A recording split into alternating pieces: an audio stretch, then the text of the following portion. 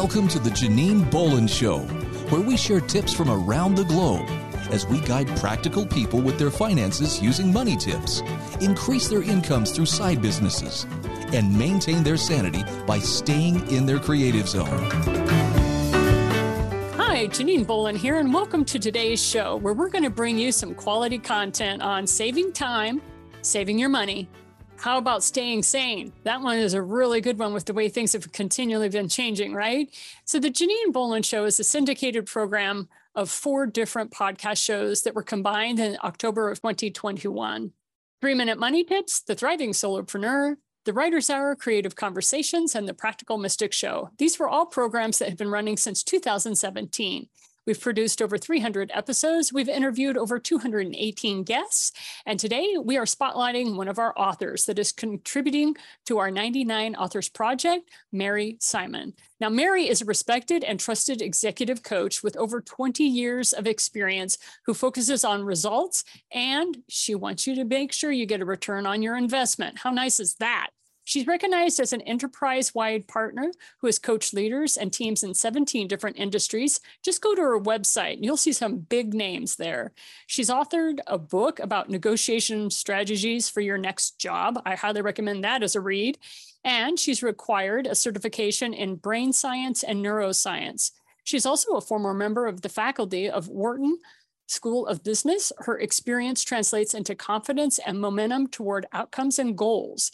Now, she earned her reputation and skill by spearheading alignment between individual contributors and executives and has facilitated resolution of sensitive, and let me tell you, when she says high stakes critical business situations, just think big, big dollars, like more than you think you will ever see in your lifetime. Thank you so much for being with us today, Mary. Great to be here, Janine, as always. Yeah, thanks for taking time, because I know you travel extensively, and the fact that you have landed for a short period of time just so you can talk with us today, I very much appreciate it. So we're just going to dive right in. And one of the things I wanted to talk to you about was, what do you do to help you with saving time? Because you are a jet setter, literally a globe traveler, right? Globe trotter, as they like to say. Yep. Yeah. Well, one of the things I do is I get out of the environment that I'm in front of the camera. And when we're on video and we're on Zoom or Teams or whatever it is that the platform requires, I find that I have to be curious about how to turn off some of what's going on in the narrative with one call and the narrative I have to prepare for. So I physically leave the environment. I walk to an area that either has nature or water, and I let what I've done go, and I take the refreshing kind of breath that you need to get onto a new path. And no matter where I am, there is something to focus on. It might be up in the air, a bird, it might be a pool, it might be a tree, but it just puts a grounding for what's next into place. And people pay a lot to be in those kinds of environments and to unplug. So I feel like every time I do it, I'm actually saving thousands. You're saving thousands of dollars. Now, when we were in the green room, Mary said, well, I've got something that I think will save people lots of money, but it sounds kind of frivolous. And I'm like, ooh, that's exactly what we like, because it's those frivolous things that we do that end up saving us thousands of dollars. Now, for me, because with the Janine Bolon Show, I like to give you guys the perspective of the author as well as myself. And that is, for me, a vision board. Now, vision boards have been really beaten up lately, like, oh, they don't work, they're not appropriate. Well, maybe they don't work for you. Okay, that's fine. But have you really given them a go? For some cardboard that I would go to my grocery store and pay $2, $3 for, and then taking about an hour with my kids or with my friends and sitting around a table and dreaming of what kind of a life we want for the next year, it keeps me on task. I have saved myself thousands of dollars, just like you, Mary, by using a vision board, because anytime I thought about, well, maybe I need to do X or maybe I need to do Y, if I'm confused, it means I don't have the clarity I want, so I'll stop everything. And just like Mary, instead she goes out into nature, which I heartily applaud. Okay. But I'll go to my vision board and go, okay, what is really the goal for me this year?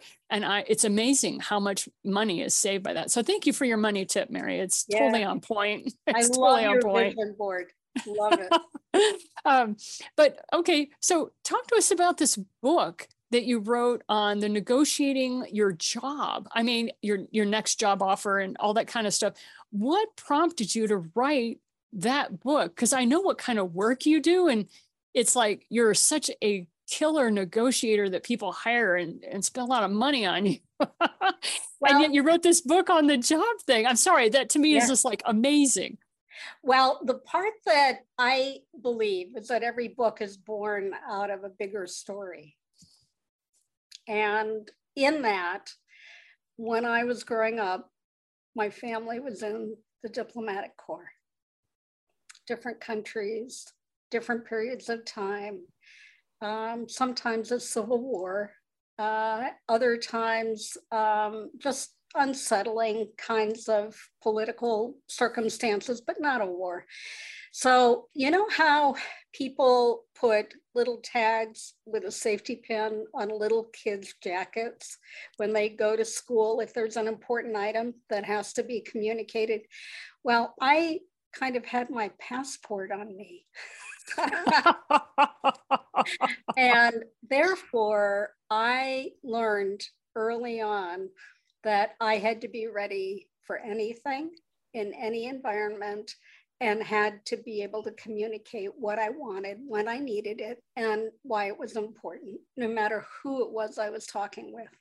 So that passport and the image of it, for me, meant always be alert to not just what you're asking for and what's underneath that, why it's important to you, but pay attention to how it's going to land and what the other side is going to hear that might work for them.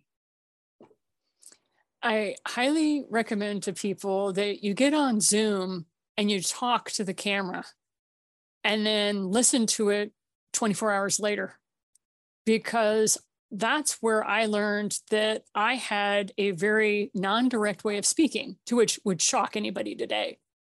But like Mary, I realized the way I communicated was inaccurate and it wasn't expressing really what I was or what I needed. And so if you struggle, highly recommend that you take some of the advice that Mary is sharing with us today about it's important to know and communicate what you need. So how did you get to a point where you learned how to communicate what you need? Because especially for women around the world, I've lived in several countries, that's not a skill we're given access to, much less taught. Right. Well, I cut my teeth a few years later when I taught at Wharton, and Wharton is a place that is competitive, and there were only at the time, at most about 23% women in the class of 700. And many of them were from Asia, where you double that challenge about what it means to put what you want out there, because it's not always easy to do that in that culture. And it's not easy for anyone, let alone when you have those other kind of values that go in. So in that environment, the lights that went off for me and why I wrote this particular book was there was no relationship between anyone's level of a real intelligence and talent and kind of analytical ability and their ability to negotiate on their own behalf. And there's a vacuum. There's just a big wide opening in between those two. And I was getting ready to leave to work externally with the institution. And I thought there's a legacy I can leave behind. And a publisher came along and offered an advance so that there could be something that anyone who was ready to find what they needed to communicate and what's underneath it, kind of a mission, why it's important, and then put it in the context of what somebody else is going to need to hear to work with you, I could produce something that could be a relevant and immediate resource for some of the brightest individuals I've worked with. Cool. So you talk about a publisher and an advance. Those are terms that haven't been heard of since 2000. So when was this book published? Well, it was a few years ago, and the more than a decade. And the thing that I have been completely surprised by and delighted by is I've had people reach out to me to say that they were in the prep part of a kind of negotiation journey, and they picked up the book and they read it cover to cover, had all the dog ears and all the little, yellow papers hanging out of the sides for relevant places for them in the book. And they were 100% successful in what they wanted and needed to achieve. And so it has stood the test of time, and it's done so in a way that one of my hidden goals was to empower other people to be able to do this and to do it in a way that they could repeat.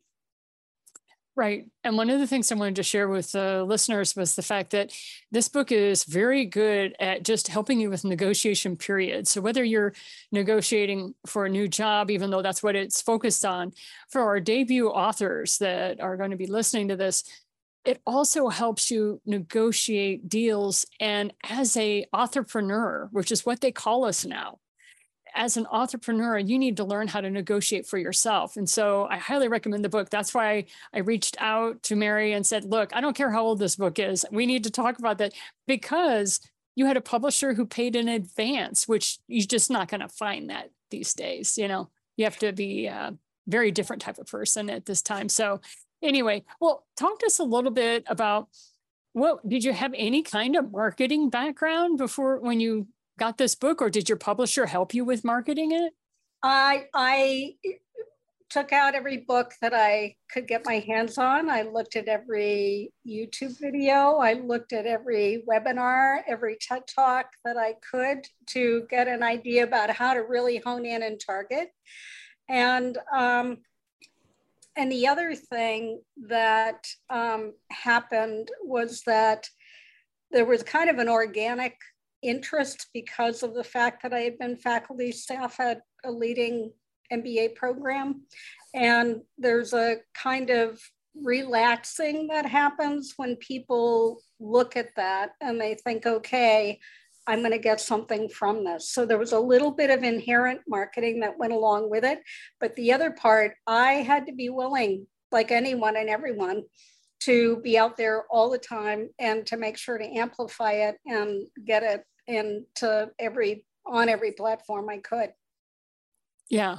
And at that time, you don't have near the plethora of platforms that we do now. So, that was one of the fun things we were talking about. Yeah. And, Janine, one of the things that I am so glad you brought up is that the book is one element of what the world presents when it comes to negotiation. And what I do is actually a good testament to the transferability of the skills and the approach and the mindset. For example, I have worked with sellers of businesses in a merger and acquisition kind of process, from a letter of intent to change of control. And I walk with a seller from the very beginning. I'm invisible to all the others around the table. And my work is to get the seller to be equipped and comfortable and courageous enough to actually put forth on the table the real issues and not be intimidated by all the people who are on the buyer's side. And so that 24/7 kind of journey is all about negotiation and all about what it actually takes to get the brain ready to be effective in that. It's definitely a learned skill. I don't think any of us pop out into the world and go, ta-da, I'm a negotiator. No, it's something that Right. definitely is an art. Yeah. So Yeah. kudos to you for doing that. So with the marketing of the book, I'm going to kind of harp on this just a little bit. Yeah. What surprised you the most about writing, marketing and publishing your book? Well, it is kind of interesting. I know that there are a lot of different ways to publish a book. Mm-hmm. And there are motives that go along with each of the ways. And there are motives on the writer's side and on the publishing side. And I was amazed at how little my editor knew about what I was writing about and how tough and aggressive they were in the way that they were conveying what they wanted, because they were looking at the dollars. And this was going to be a book that would be available in many different places. And so that was their mission. And they were the ones putting everything up front. So there was actually kind of a sophisticated negotiating during every interaction with the editor, because they were going to have to market with their own resources, and they were going to have to collaborate or get me to collaborate with them in all the effective ways that they typically would have done things. And so marketing is incredibly important, and it has to do with being flexible, being curious, picking the right words, the right rhythm, the right tempo, the right cadence, and being in the right place at the right time, and actually creating the right place at the right time. And so for you, did you have any surprise? You were surprised by the editor and the assertiveness? Put it politely. But then the marketing, would you say, to kind of use a gamer's term, it's a grind. It's like you just have to do it consistently. Yeah, it becomes a full-time job. And you live it, you eat it, you breathe it, and you dream about it. Well, you ticked all my boxes. Exactly.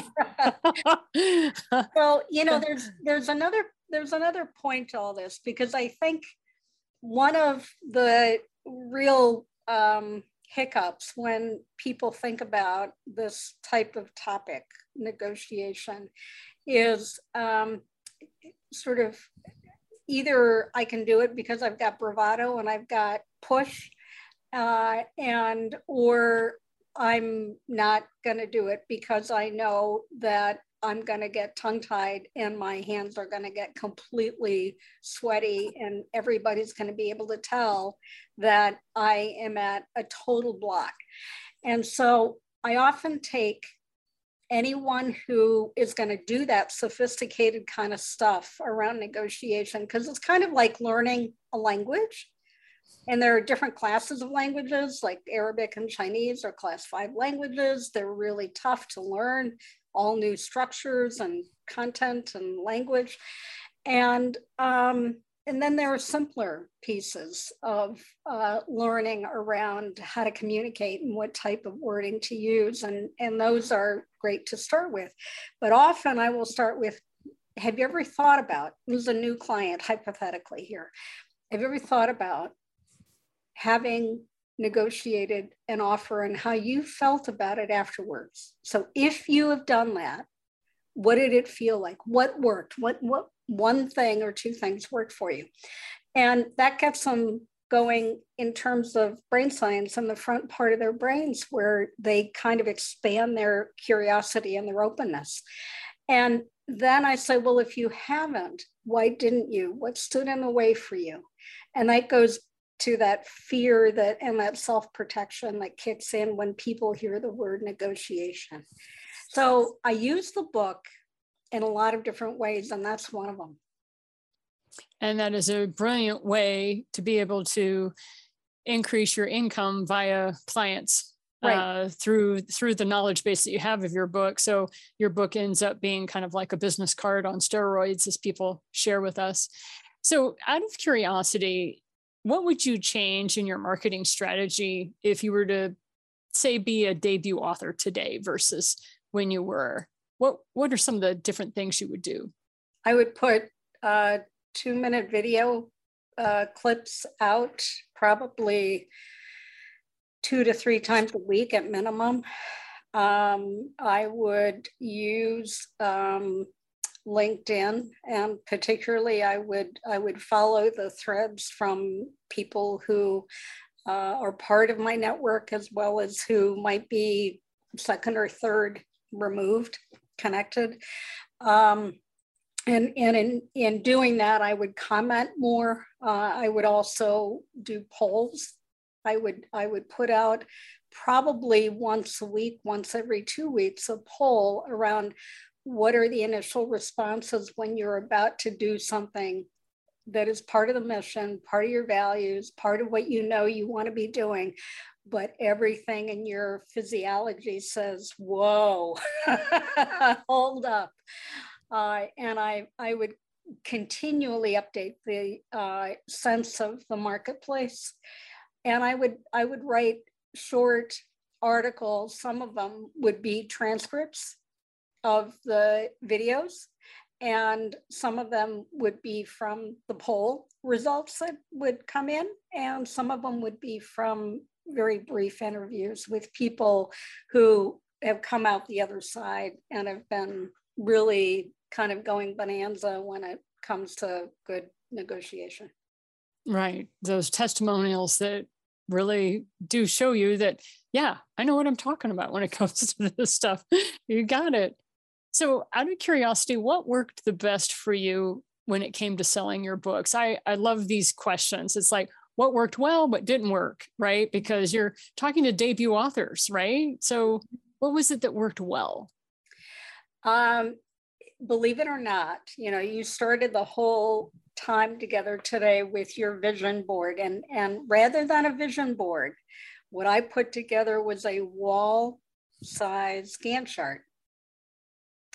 And it had the entire process and the timeline and the deadlines and the milestones and the anticipated hiccups and detours on that huge wall chart. So it covered a good 6 to 8 months of back and forth. Second thing I did was I got a nudge team together. So I had people who were in my corner who wanted to be part of that rallying cry. Here's your syllabus, here's your outline, this is where you're supposed to be on this particular date, are you there? And they wouldn't do it directly, they would leave it on voicemail or an email. And that provided that kind of getting over the hump and getting out of my own way, like I'm too tired to write today. Right. Forget about it. You're not going to get too tired for anything. You're going to stick to schedule. And it added a human dimension that made it more of a collective undertaking, because it can be pretty darn hard to be that solo writer, task and pen in hand or at the keyboard. So I used a huge Gantt chart. I put together a team of nudge people who really were terrific at making sure every milestone was met and every deadline in a kind way. And then I also had a team that I used to hand off to and then get back and do my own editing, so that my vision for what it needed to look like would be at least partly present in the final product. It was out of my hands once the editor got it, copy editor, but I wanted what I envisioned out first. Right. That makes sense. So this is my all-time favorite question to ask people. So what process did you try in your marketing that was an epic failure? Because as a scientist, I was always trained to only present positive results. But a lot of times those positive results were at the cost of 6 years of negative results. And I always felt like, hey, I'm going to be able to publish my negative results. So anyway, this is Janine kind of being a little bit of a rebel. So what didn't work? Yeah. One of the things that didn't work was the fact that I ended up doing a lot of radio interviews and a lot of syndicated interviews with major outlets around the country. And sometimes it was impossible to get good information about who I was going to be interviewed by. And so the extemporaneous, you're on 2 minutes right before drive time. If I was at all relaxed about it, it didn't quite fly as well. So there's this whole process I would go through to decrease that risk and the chance of that happening. But there were times when I would have a 2 or maybe 3-4 minute kind of segment, and it could be, in between commercials and whatever it is. And so my thought about what needed to be conveyed was not what that person interviewing me wanted to have conveyed. And so I got a little bit tongue-tied a couple of times. So preparation is really the takeaway, Yeah, being prepared. I tell you what, that was back in the day where you would get the magazine called RTIR, which was Radio, Television, Interview, Report. And I remember authors like you and I were on live radio, and they would call you on the phone, and you would be like, and you'd hear the producer going, and 3, and 2, and you're just like, I don't even know who I'm talking to. I don't even know what city I'm in. Yeah. I mean, I remember that. So kudos to you for, you were one of those. There was one other area, and it might seem far afield, and it wasn't. I was actually working with a group of undercover internal revenue people who were going after criminals of undercover, the white collar crime unit. Yeah. Oh my gosh. And I was extracting pieces from the book about how you build rapport in order to make good contact, and working through the concept. I didn't call it negotiating, but the concept of negotiating, because they were going through the training that involved having wires and getting the right kind of information from a target, and 98% of them failed. So, oh no. So after they failed, I was on, and for about 3.5 hours. And I was working with them on shifting how they look at the world and how they get information, and what it means to actually get the right information without divulging and being transparent to the person, the target, that you're trying to get that information. And there were people who were very, very, very intimidated. And I had the CIA observing me. I had the Royal Mounted Police from Canada. I had the NSA. I had the FBI. I had everybody in the federal government, every branch practically that was corollary, in the audience. And they were evaluating me. And so the intimidation level really got pretty high because of the failure. So right. To cut through, one of the pieces about the book, and one of the pieces that's really essential around the whole idea of negotiating, is that you have to know how to deal with your feelings. And so here are these people who are going into undercover work with mafia bosses, with big ring criminals. And I'm asking them from the center of the room, how do you feel? 98% of you failed. How do you feel? And for a little while, I almost failed at it, because the psychiatrist who was observing me didn't like the fact that they were actually engaged as participants. And they wanted to pull the hook because I was not on the right side of the thin blue line.